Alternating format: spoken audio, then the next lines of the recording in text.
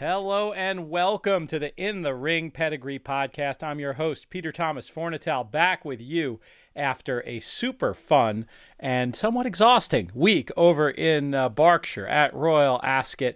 Happy to be back on these shores, getting ready to make the trip up to Saratoga. Today's guest has been a long time in coming. We've spoken before in professional context, but this is somebody I could describe so many ways. A dear friend, my first boss, really, when it comes to racing. Somebody I've known long enough that for the first time in the however many it is now, 600 podcasts I've done, I was able to call up the guest number from memory. Even JK, when I dial him, it's either, quick dial or I look up the number if I have to dial a landline. This guy, I've known him so long, I could just call him. You know him from a lot of places, but I'm going to guess most of you know him from his work as a bloodstock agent, his work as a rider, his work as one of the masterminds behind the Saratoga Special. I'm talking about Sean Clancy. Sean, how are you today? Great, Pete. Nice to be on the show. There's so much I want to get out of you, but we'll start off by previewing the Saratoga meet a little bit. In general, how are you feeling about this new calendar? The meet goes longer. We get the critical extra off day. Where do you stand on these changes?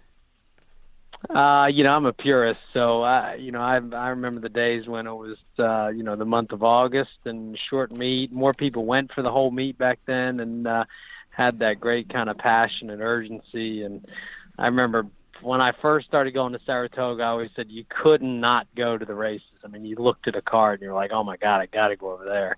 No matter if you were broke, drunk, hungover, tired, worn out, you were going because it was that kind of card. So I hate to see it get longer. I understand it. I understand capitalism. I understand business, and I don't begrudge anybody for making it longer, but I'm a purist, so I kind of hate that it's gotten this long, but it's still the best there is. So we're excited to get going. At the same time, you must be looking forward to the extra off day. At least they're not adding racing days. If they were going to stretch it the extra half a week, I thought this was the civilized way. And from somebody who works as hard as you up there, I have to imagine you're going to appreciate that.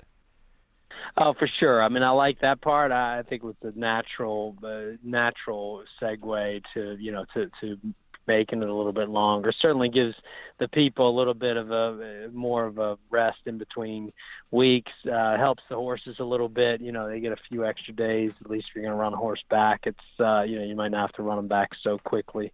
So I like that. I mean, it's hard. I mean, that one day off, it's like, you're just like Tuesday, you're trying to catch up with everything you've put off. I mean, I think that's the part. The part about Saratoga is what kills you is like it's just everything else in your life. I mean, we all have other lives, so you put that all on hold. And then in the past, it was like, oh man, Tuesday morning, you're trying to catch up with everything. But meanwhile, you had Wednesday racing to look forward to and preview and get started. So that'll certainly make it better. I think certainly for the jockeys and horsemen, it'll make a big difference. You were talking about the old days, the August place to be. Of course, for long before that, it was a 3-week meet. Since I've been going up, I think I came up, it was always 6 weeks. The first lengthening that I saw was to 6.5, but the paper started and it was a 6-week meet. What are the biggest changes you've seen in racing gosh, I should know this off the top of my head, but is it the 22-year history of the Saratoga Special at this point? We started in 2001. Okay. So, I gave you a couple extra years. Yeah, that's what it feels like. Feels more than that.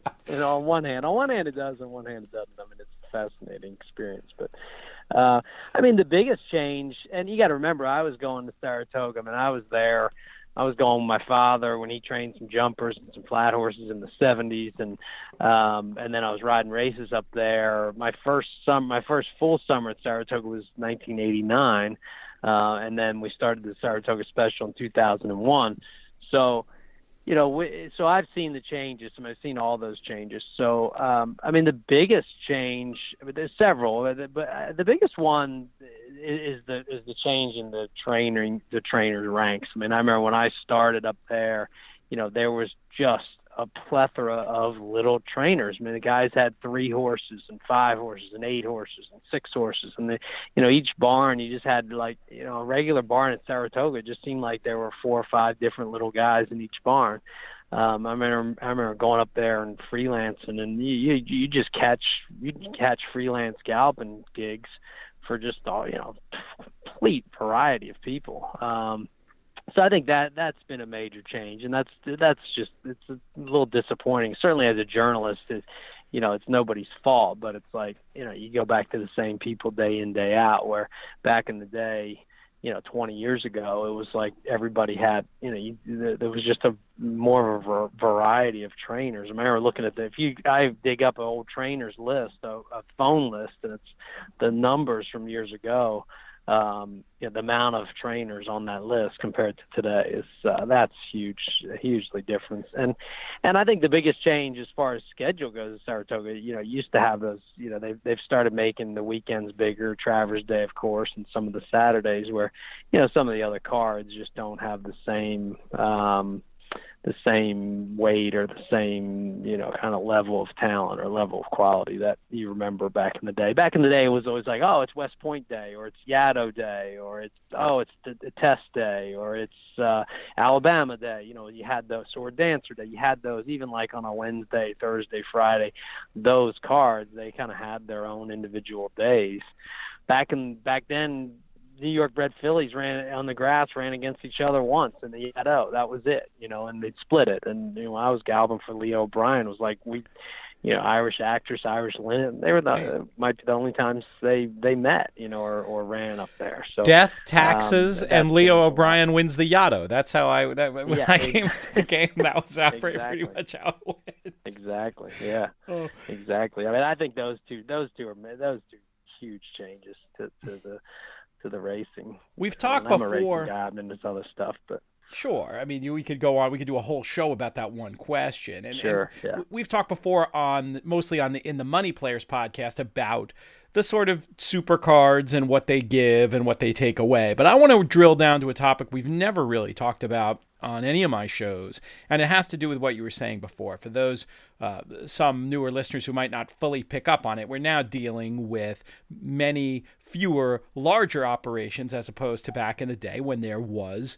what you might call a middle class of horse trainers. Do you believe there's anything we can do for that middle class, or is this just an inevitable economic change like the lengthening of the meet that we just sort of have to grin and bear? I mean, I think there's I think there's certainly things they could do to help that. I mean, I think the races for horses that are purchased for a price at a sale, I think that's a good idea. I think you can try to incentivize smaller barns. I've always said, have races for trainers who haven't started 50 horses in this year or something like that.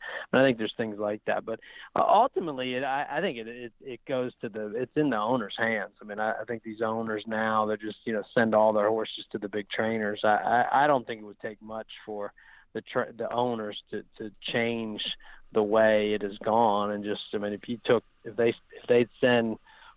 some of the big owners and they'd send 1 or 2 horses to, 5 or 10 different trainers, I mean, sure, send your majority of horses to your main trainer, but split up the others, I think people would follow. I think if somebody looked up and said, wow, Godolphin has a horse with Jimmy Toner, or Godolphin has a horse with Dave Duggan, or, the Dave Dunk, or somebody like that, I think owners would look and say, wow, look at that. Maybe I'll send some horses there. So I think there are things we can do. I mean, it's never going to go back to the days when it was just, there were that many smaller trainers. Back then you had smaller owners too. I mean, owners had, guys had their, 3 or 4 horses or 6 horses. They'd send them to their trainer, and it was just a totally different lifestyle, a totally different approach. And I think it's one of the biggest problems we have, and the numbers that these trainers have. And I'm not begrudging them. I understand it, and they deserve it. They're great horse trainers, but it's a big issue in thoroughbred racing for sure.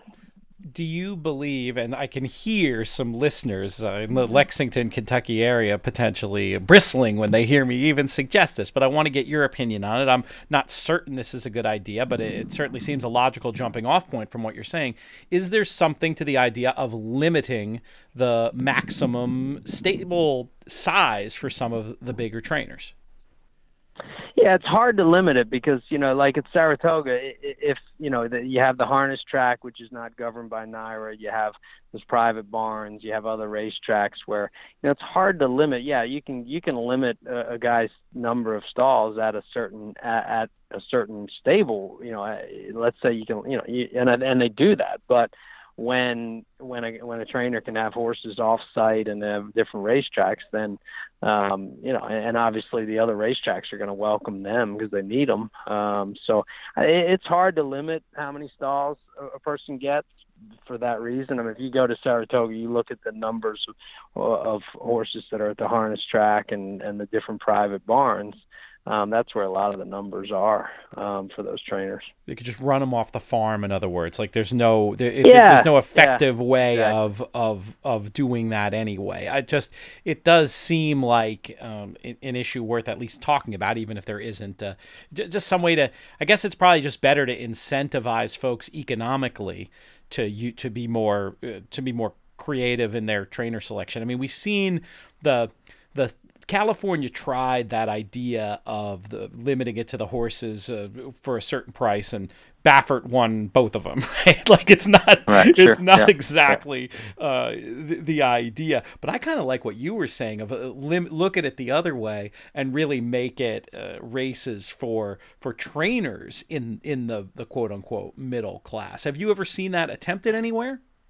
I don't think I've ever seen it, and the old purists, the old racing Howard Battle would be rolling over in his grave because he always said you can't write a race for people, you can only write a race for horses.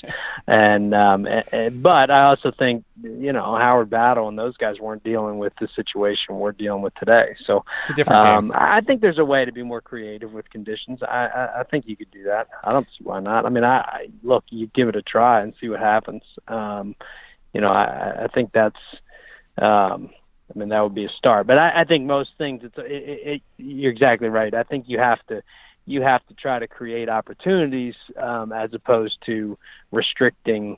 Restricting the big trainers is a difficult assignment. Just as I said, because it's hard to limit stalls when there's these. I mean, if NYRA was in control of all the private barns in Saratoga and in control of the harness track and in control of Monmouth Park and other racetracks, then yeah, you can limit the stalls, but it's really hard to limit the stalls when you don't have control of those stalls. There's no real world solution, it doesn't sound like. Let's turn our attention to this coming meet. What are you looking forward to the most? Is there a particular storyline you're looking forward to at this point in the meet? I mean, and what's your sort of emotional state at this point? Are you dreading the hard work to come? Do you still get a little bit of extra juice when Saratoga's around the corner? Well, I mean, the one thing you have to remember for us is we kind of get off the ride for a bit. I mean, it's kind of like, we're not doing, we're not packing up and going to the next racetrack, and we kind of get back to our other lives. So, and I mean, Tom Law, Joe, my brother, and I mean, so for us, we're writing the rest of the year, but we're not writing like this. So for us, we're ready. Gotcha. We're like, I mean, we're ready to roll. I'm excited to get writing again. I mean, Saratoga is just even with the trainers with a lot of horses and those kind of things. There's still great stories, and there's still you can still find those stories. My favorite part is the morning. I mean, that's just by far my favorite part of Saratoga, and that's what I look forward to. Just to going out there every morning and just hanging by the rail and renewing my great friendships and acquaintanceships with all these, great horse trainers and jockeys and owners and friends who a lot of times I might not have seen since last year. So that to me is the best part. So, to stand on the rail and have Bill Mott ride up on his pony and just talk, not even for a story, like not, tape recorder's not running, just stand there and just shoot the breeze with Bill Mott in the morning, or that type of person is just, to me, that's the best. I mean, I just love going out there and seeing, the people I haven't seen for that long. And I love watching horses train. And I remember that when I go back to Saratoga every year and I go out there that first morning and I'm stressed and I'm kind of, what's about to be in store. You got a mountain to climb. But when I walk out there that first morning and I see a horse gallop by, I get that. Wow, I love this so much. So that to me is the best part. I'm picturing the hair on your arm standing on its end when you see a good one come by you. Yeah, exactly. I ran into you. I'm sitting in my car in a parking lot. My hands are going. Everybody walks by thinking I'm crazy. Sitting here like trying to describe the racetrack at Saratoga. I'm a Saratoga morning. I remember running into you back there last year. I think I was tagging along with my friend Jake Ballas of Black Type Thoroughbreds for a morning, and you just looked. You saw me in deadpan. What'd you get lost? Yeah, exactly. I'm not used to being up that early all the time, but I tell you, it's magic back there, and I love those mornings too. I mean, I don't experience them the same way that you guys do, but it's something every most people listening to this show, the Pedigree show, they know, but we have a lot of regular racing fan listeners too, and trying to get as close to that as possible. And at Saratoga, there's certainly ways of getting out in the morning and getting a taste of just what Sean is talking about. Let me go back to I sort of spun that question halfway through. Are there any specific stories you're looking forward to following at this year at Saratoga? I mean, I'd like to see a 3-year-old step up. I mean, that's what I think everybody's waiting for. It'd be fun to see one of these 3-year-olds step up and become become the star of the division. That's what I'm kind of looking forward to. That. As far as the racing goes, look, you just, that every race up there, every stake, all those big days are. That's as a whole. That's you just waiting to see those. As specific horses, I've got a few horses that maybe would run there. I mean, that's obviously like all of us. You have your kind of ones that you're associated with. You hope you get to see some of them run, and it's more of a overall just the sheer brilliance of going to a race meet like that and watching those type of horses run every day. That's what I just love it.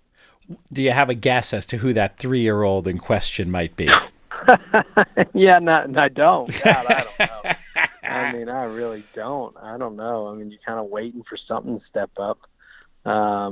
It'll be interesting. I mean, some days you get up there, you see some train, you see a horse really develop that, maybe wasn't the same, and you saw him during the Triple Crown, and then you see him there. And I mean, I've had a few you stand out, and you get there, you're like, wow, look at this horse. So that's you're just kind of waiting for something like that, What is the balance of your work life these days between your bloodstock work, your horse ownership, working on the This Is Horse Racing website, and of course the Saratoga Special? How would you describe your sort of workflow and what the balance is? It kind of depends on what time of year, but it's certainly going. It's certainly moving in the direction of more bloodstock and more partnership. Riverdee stables, so I'm doing more and more of that and the bloodstock business. And once I get right in, obviously this summer you start really ramping up Saratoga Special, so I'm devoting a lot of time to that now. But the rest of the time, I mean, I spend a lot of time watching racing, downloading form, looking at sales, and now anymore, I mean, those sales are everywhere between England and Ireland here. I do a little of everything, so I buy yearlings and also horse and training, steeplechase horses, obviously, and so there's no real limit to it. I mean, you can do as much. I mean, I got to be careful. Some days I start downloading French form and start watching. I'm like, man, I got to step away from this. But I'll do a cheat sheet. I do my little spreadsheet. I'll have everything from Fountain Blue to Mountaineer in a day. You're like, man, I think I've gone too far here.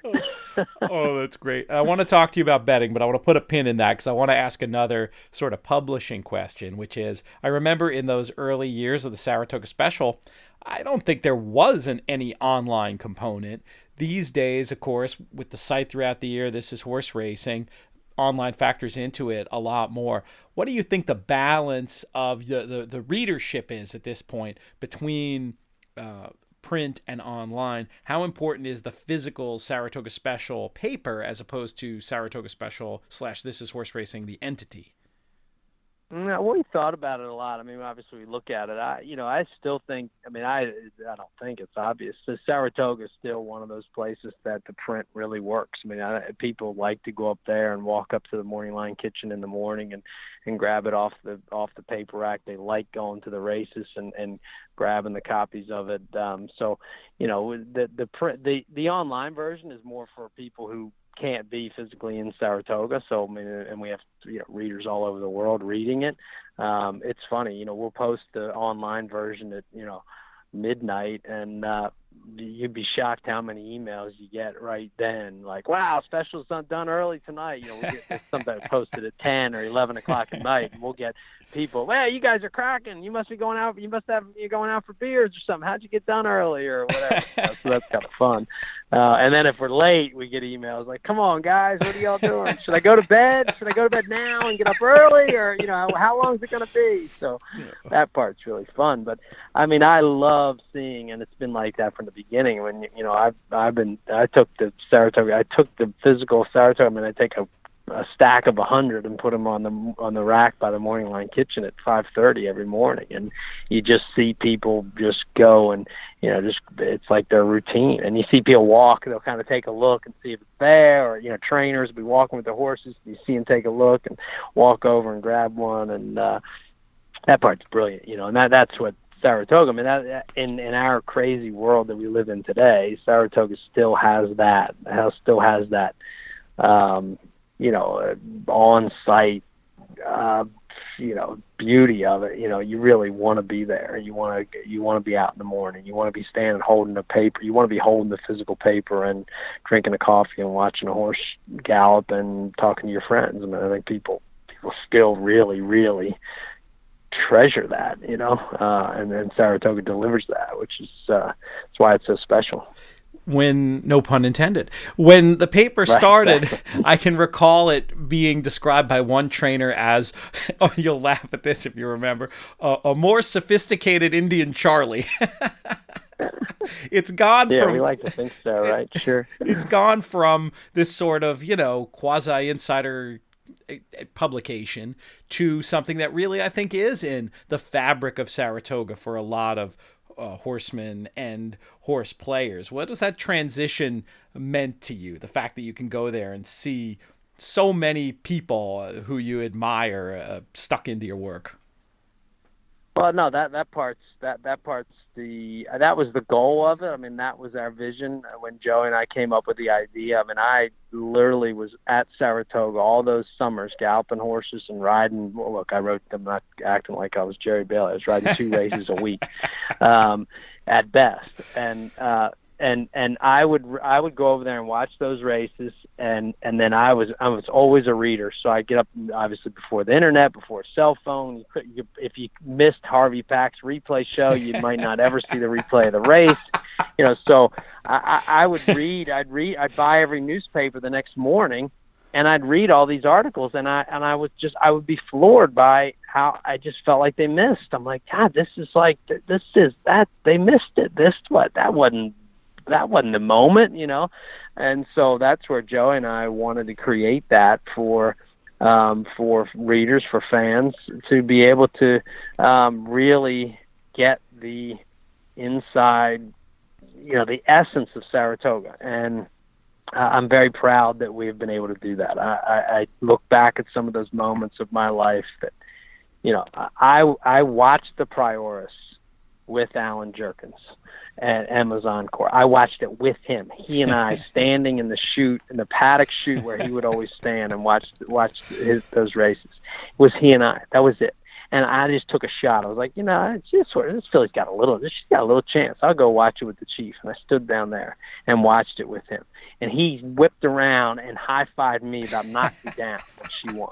And then I walked up the racetrack with Alan Jerkins, and he and I, and he's got a seersucker sport coat tucked under his arm, and he's walking, and he's crying, and he's looking at me, and then the crowd, you could kind of sense the crowd was like, whoa, when they saw the replay, and he looked at me and she got it, right? And I was like, oh my God, I think she got it, I hope she got it. She didn't get it, he said to me. I'm like, no, I think she did. You think?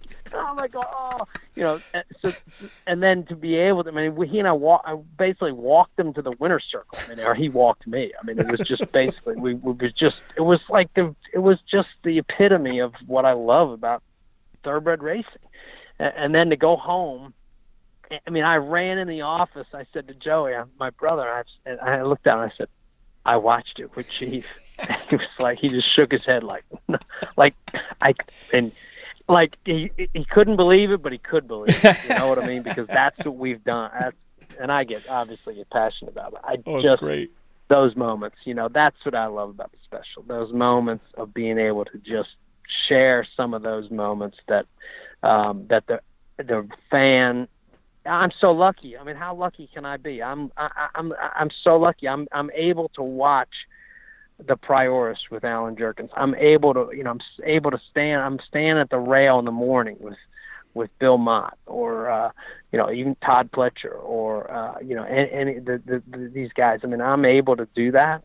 Oh, it's just a privilege. Well, and you, it's something that you share too, and I think that's why you get so passionate about talking about it. If this was an experience you just had for yourself, I don't think you'd deliver the telling of it with the same passion. But the fact that you get to capture that and bottle it so that all racing fans and everybody gets a chance to be there on the rail or in the chute. I got to ask you for a Frankel story, one of our heroes and somebody I know who you had a great relationship with. And hearing you tell the Jerkins story reminds me puts a couple of tales in mind. I can't think of a specific one you have from Saratoga, but I'm sure there is one that'll pop to your mind. Frankel was the best I was so intimidated by him. I was just like everybody. And the first year of the special, when he had Flute up there, and he had Flute, and she won, and he's Frankel I love, but he kept saying she's reincarnated, and she's reincarnated, and all the writers would just they just lap it up. Everybody would lap it up. He just kept saying it, and I stuck it out, and kind of got there by myself with him, and I said, well, who was she? Anyway, what? I said, who was she? What do you mean, who was she? You say she's reincarnated. Who was she? And he just looked at me like he just was stunned. He I don't think he had ever thought about it. He certainly didn't think anybody would ask him. And he kind of stammered out some words, and he laughed. Wow, I don't know, maybe an ex-girlfriend, but I don't know. And he started. I don't do accents. I can't do impressions. That wasn't terrible. So he started rattling off people, and we were laughing, and I just remember that was kind of our breakthrough. And then the next day, it was very funny. I wrote the story, and I said in the article, I'll never forget it. I wrote, I didn't know I made a mistake. He looked at me and he said, I won't give it away. He looks at me and he says, "You made a mistake in that story." And I was like, "What?" "Fleet Renee, Flute. You said they never met. The Kentucky Oaks, the Kentucky Oaks, the Kentucky Oaks." He said it 10 times. He just kept saying, "The Kentucky Oaks, the Kentucky Oaks." And I'm like, I was devastated. And anybody knows me. I'm so devastated that I wrote that they never met. I just blew it. I just made a mistake, And Frankel, like always, as confident and as tough and arrogant and brilliant as he was, he was offended that I didn't think Flute had beaten Fleet Renee. It's just he just was like, "How dare you?" And I was devastated. I'm like, "Oh, I can't believe I did that. I can't believe." I was so upset. He was in Mike Lakow's his office at the racing office, and he said, and then he kind of looked at me, and he was like, Well, that's all right. Everybody makes mistakes. Man, I mean, it's just one. Like, hey, man, it's all right. And then I'll never forget. He said, that paper, that's pretty good. It's gonna be a stepping stone for you. That's gonna be a stepping stone for you.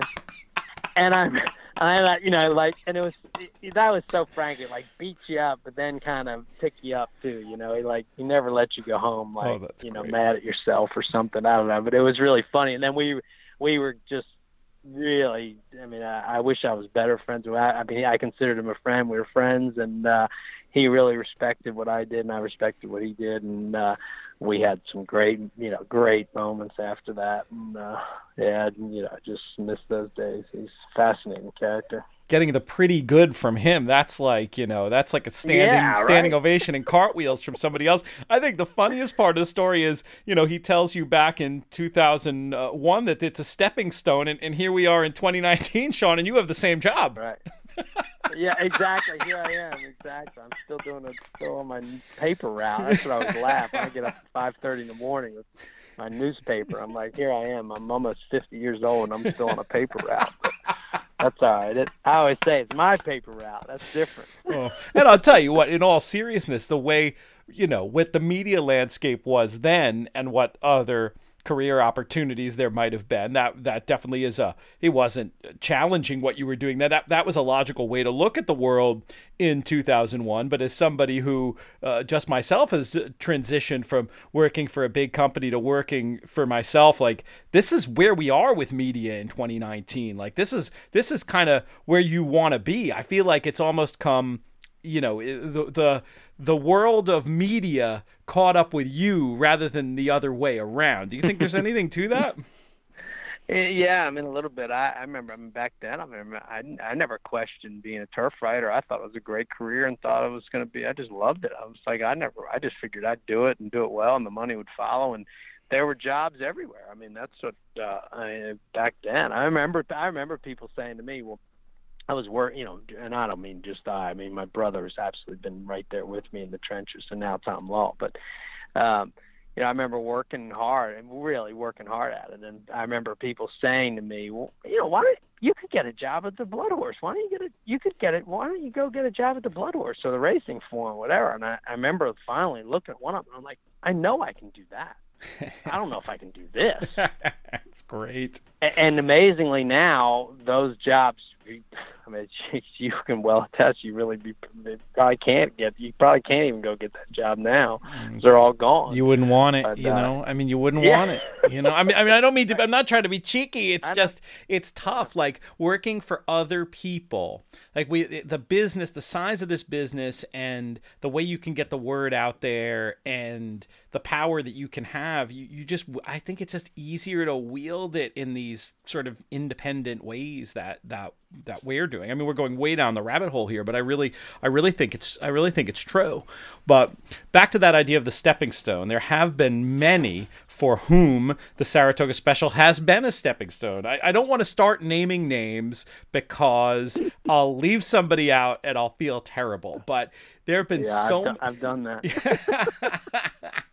I don't need to make anybody mad at me. I'm going to see all these people in Saratoga. I don't need a stiff kick to the shin. But suffice it to say that in terms of launching careers and or just elevating careers in the horse racing business, the Saratoga Special, I mean, if it has an equal, it's something like the Darley Flying Start program, and even that would be more on the horsemanship side as opposed to the media side. On the media side, I mean, I think you could put your roster next to Arizona and it'd look, or Louisville, and look really, really good. What does it mean to you to have had an influence on so many folks who've gone on to make careers in this business?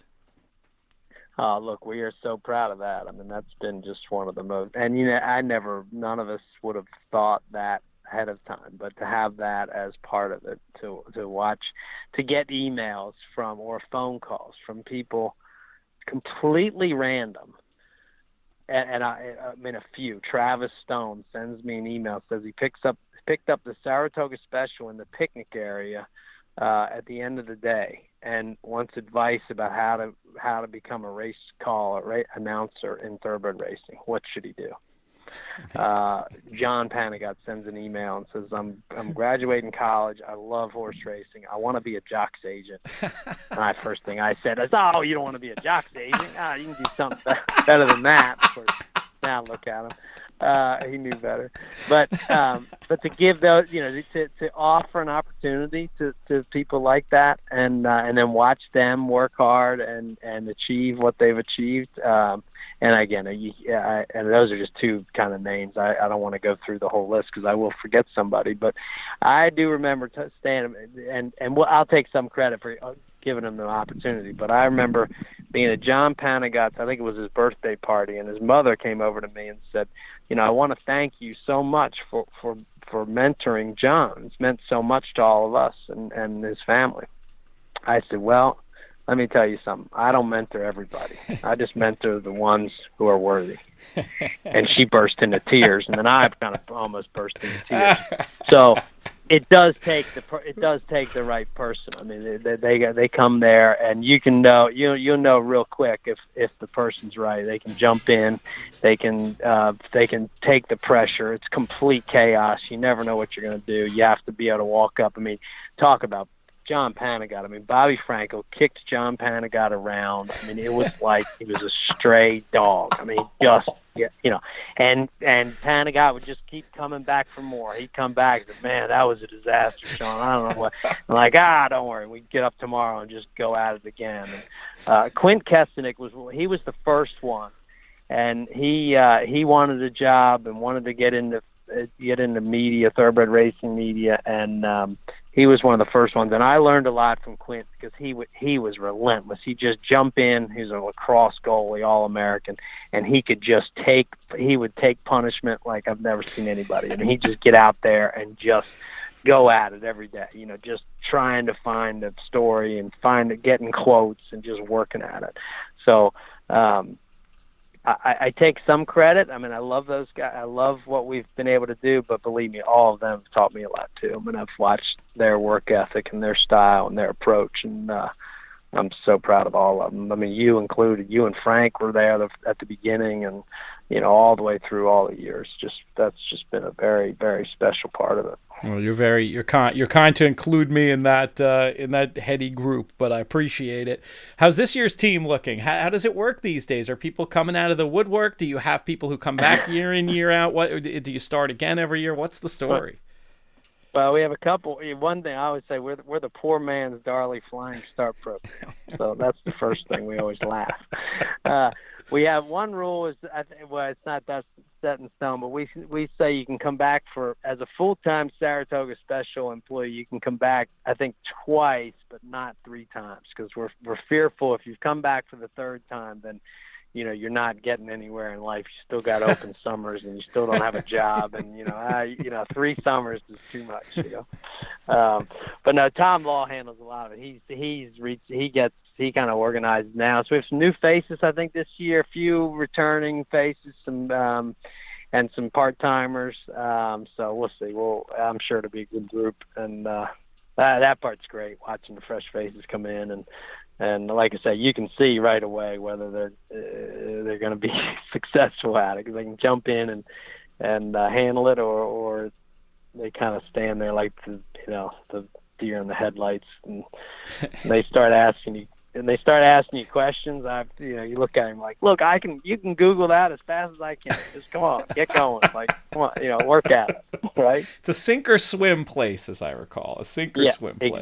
Exactly. And that's life. Look, I mean, that's you no one's going to hold your hand. You got to, especially thoroughbred racing. I mean, my God, it's you got to be sharp. You got to be able to think on your feet. You got to be able to take the ups and downs. I mean, I don't care who you are. You like we always say. I mean, you lose way more often than you win. So, and that's whether you're owning, training, riding them, writing about them, betting on them, whatever. Sounds about right. I have a feeling you might get a few people coming out of the woodwork hearing you on here, because it's one of the most frequently asked questions we see is, how can I get involved in racing? So the fact that you've pointed to that there's this pathway that exists, or I goaded you into doing so, wouldn't surprise me if you get some resumes. But hey, maybe there'll be a good story to come out of that as well. I want to spend the rest of our time talking about the betting side of things and the horse playing side of things. Because one thing that people might not know about Sean is that he is, and I'm going to go ahead and say it, you're an accomplished bettor. It's very hard to win at this game, even if you're not supporting yourself fully by betting, just to be able to look at your ADW at the end of the year and have a positive result in the vast amount of years. I mean, that puts you, in my opinion, in like the top 1 percentile. So how much betting are you doing right now? How important is it to your overall business plan of life?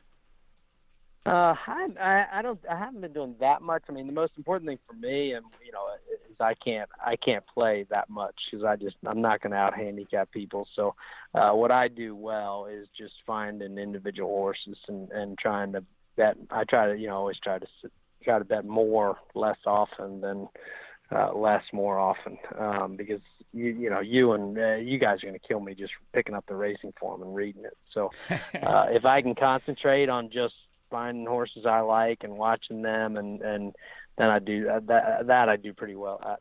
But it's just discipline, and you got to be really, really, it's discipline, and then you got to do then you have to see, you have to know, you have to recognize the opportunity, right? I mean, that's life and betting and whatever you're doing. So that's important for me. If I can just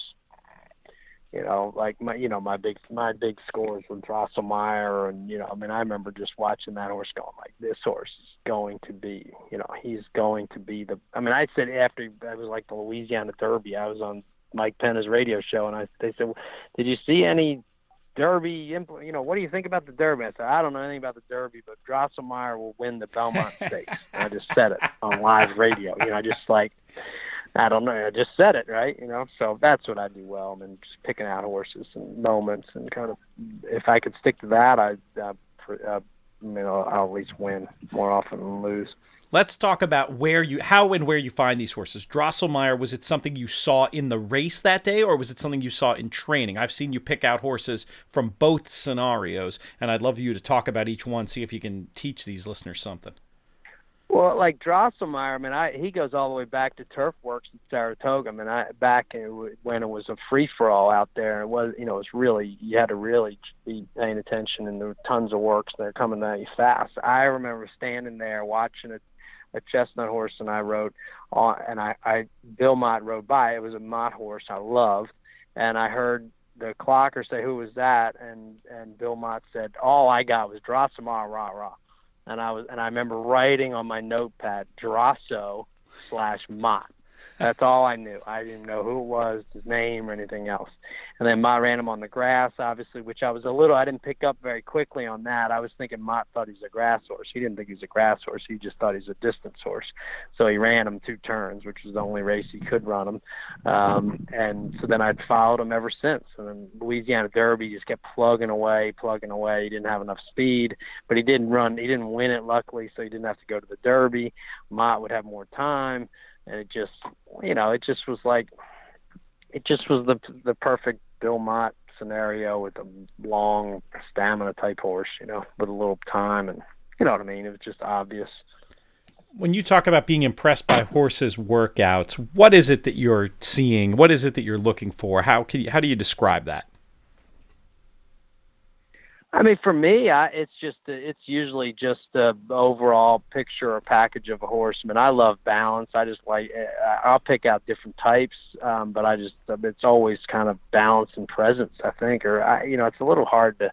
Sometimes I'm not really sure. It's almost innate where you just kind of, you don't want to overthink it. I know when you're looking for the horse, you tend to make a mistake. So it's almost like you have to be there with just an open mind, and you have to be aware enough that for that horse to strike you and you notice it. You are describing it as a sixth sense. You hear what I'm saying? It's like a sixth sense with you at this point. It sounds like those. A little bit, yeah, a little bit. And sometimes I would, and Pete, you've taught me this. I mean, I remember when we were first friends. I remember you were making money on my opinions, and I wasn't making any money because I didn't even recognize my opinions. And then I'm like, wait a minute, this is crazy. Like I remember going to the Breeders' Cup when it was in California, it was Johar and it was the 2-year-old of Mandela's, who I love. Action This Day. Action This Day. I watched Action This Day every day train. I was just bananas over Action This Day. And at the end of the day, you were like, oh my God, man, you must have made a fortune. Like, man, we crushed it. How much money did you make? And I remember standing there going like, oh God, I bet like $10 on Action This Day. I think I might not even bet. I mean, I was just standing there like, oh man, because I grew up as a horseman, not as a bettor. It was just who I was. It's just it's people that, and I always bet. I mean, I bet as a kid and enjoyed it and had a laugh, but it's really taken years to kind of recognize that maybe there is something to use for your advantage. You know what I mean? Like it's taken me a long time to figure that out. How have you changed betting to where you've become a winning bettor now?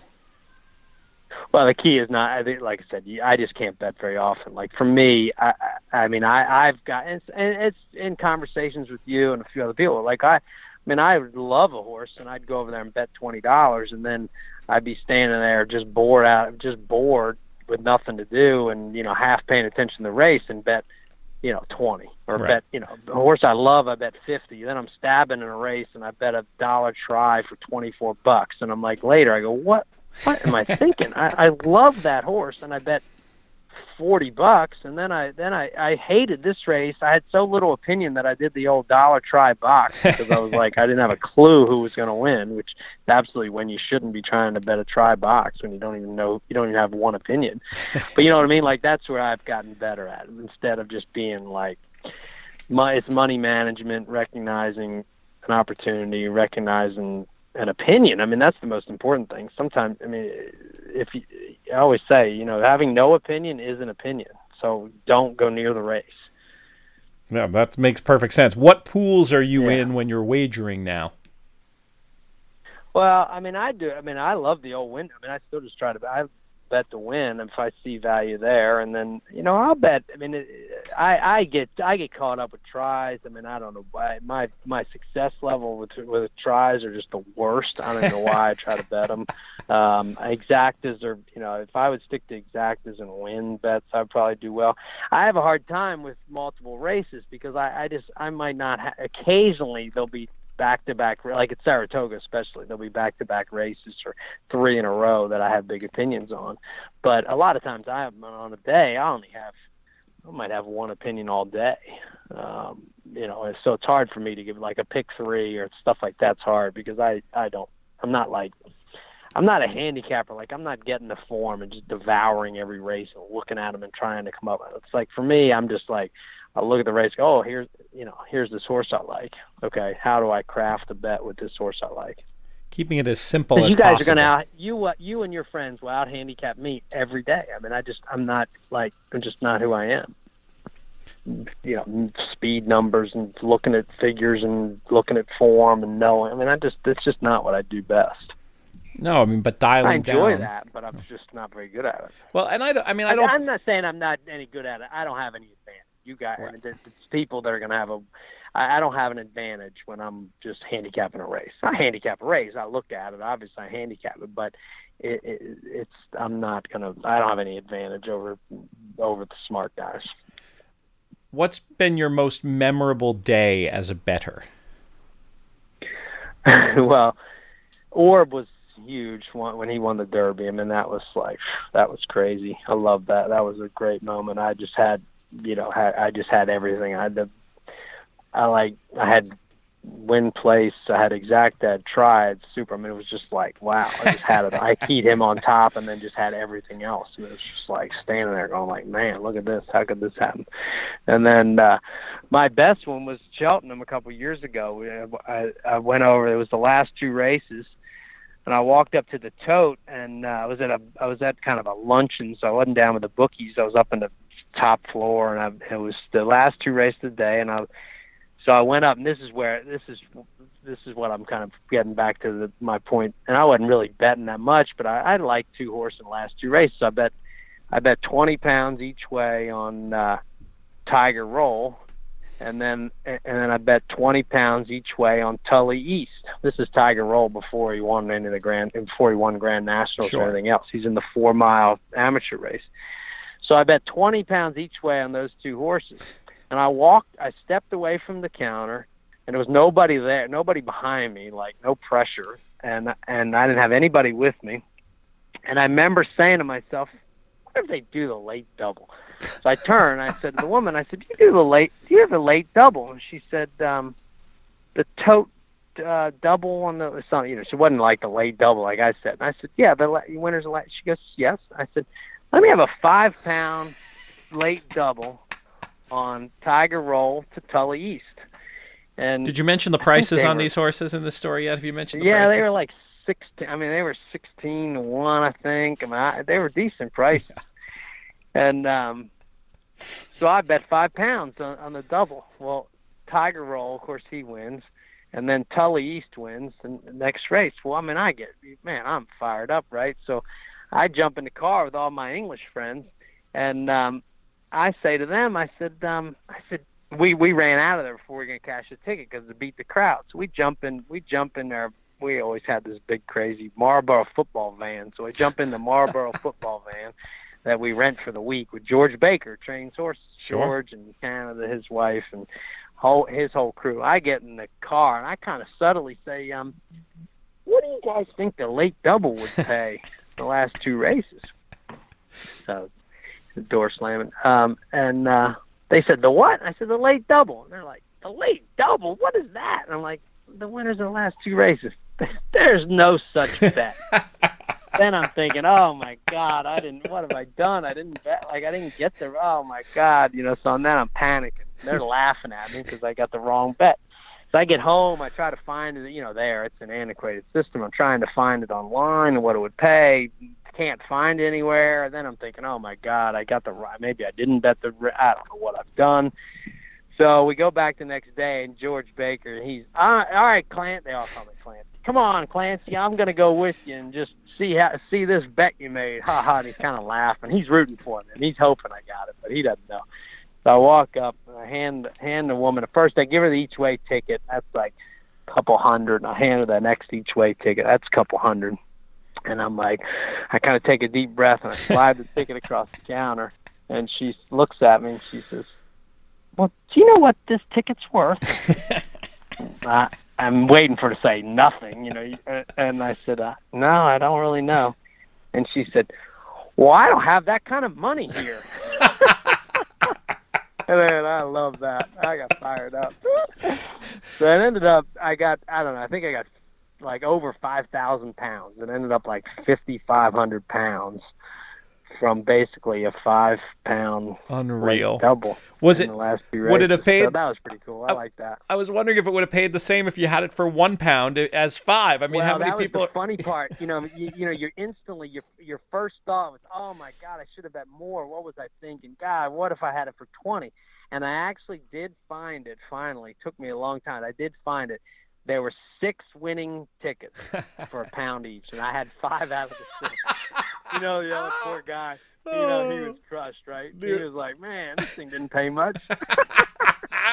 Nearly a clean sweep. That's great. Yeah, that felt pretty good. I like that. That's terrific.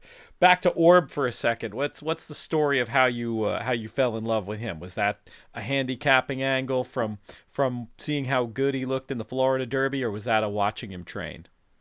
A little of both. I kept watching the horse run, and he just looked like a horse was getting better. I'd watched him, and chug. I mean, I just, I kind of bet from a horseman's angle. I mean, I'm a late maturing horse from Shug or Bill Mott, those type of horses, because they haven't fried them. They're going to let them just kind of gradually develop, and they might get really good on someday at their own pace. You know what I mean? Where with somebody else, they might not ever get there because they'd been pressured too much.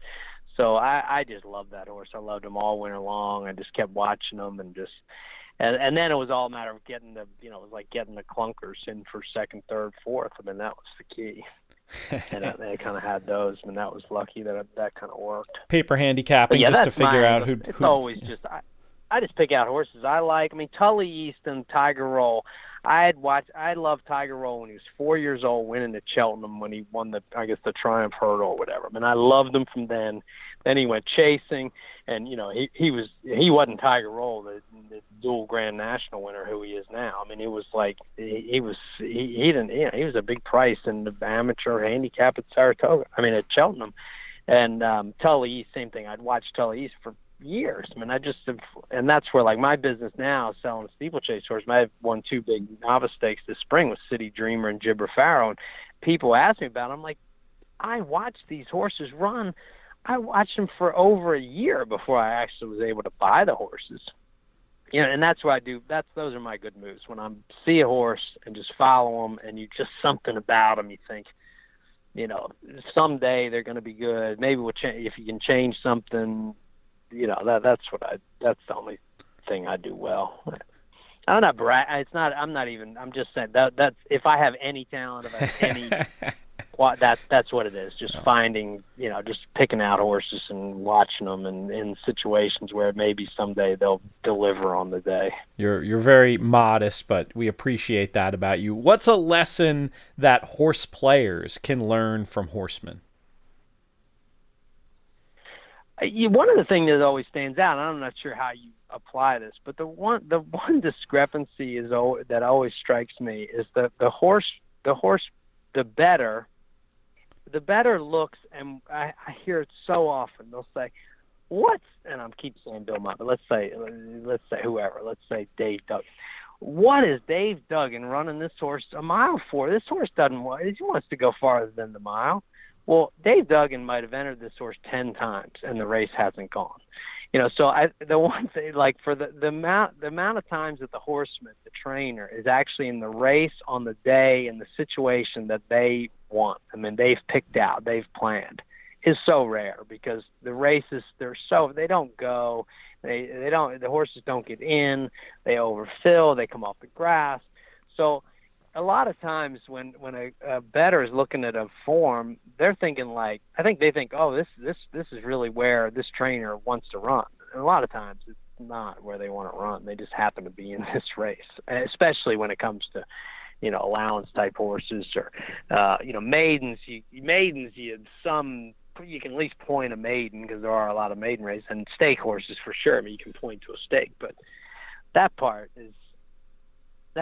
just, when you're, they're taking entries for 25 races in a day, well, then 10 of them go. That always strikes me. I always laugh when I see these, like when Mott wins on his birthday. It's like the one year you want to race on his birthday, and I said some kind of joking, like, yeah, you really, you pointed it for this. He goes, well, I entered it 4 times, and the race didn't go, and they brought it back as an extra, and here we are. It was classic, right? And like, it was only so easy where you could just pick a race out and point to the race and get to the race.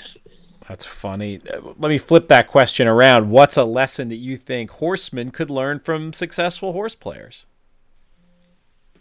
Well, look, the best guys, I mean, the Frankels and those guys, I mean, they were great handicappers.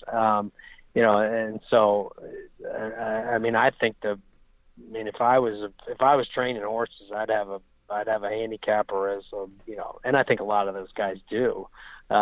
Just being able to watch watching the races better than you do, coming from a different angle, bringing kind of a different view of things.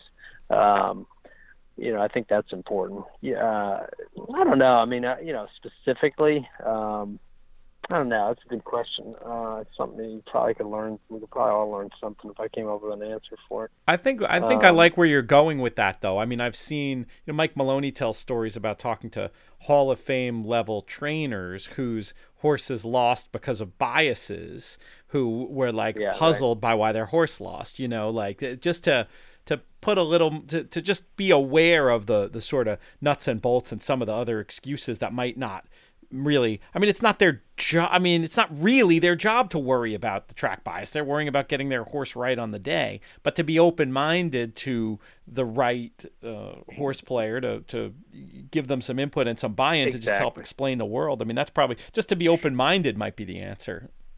Exactly. Yeah, I think, and it's gone that way. I mean, you see see trainers using the numbers and using different things, where back at 10 or 20 years ago they not never, but most of them weren't using that.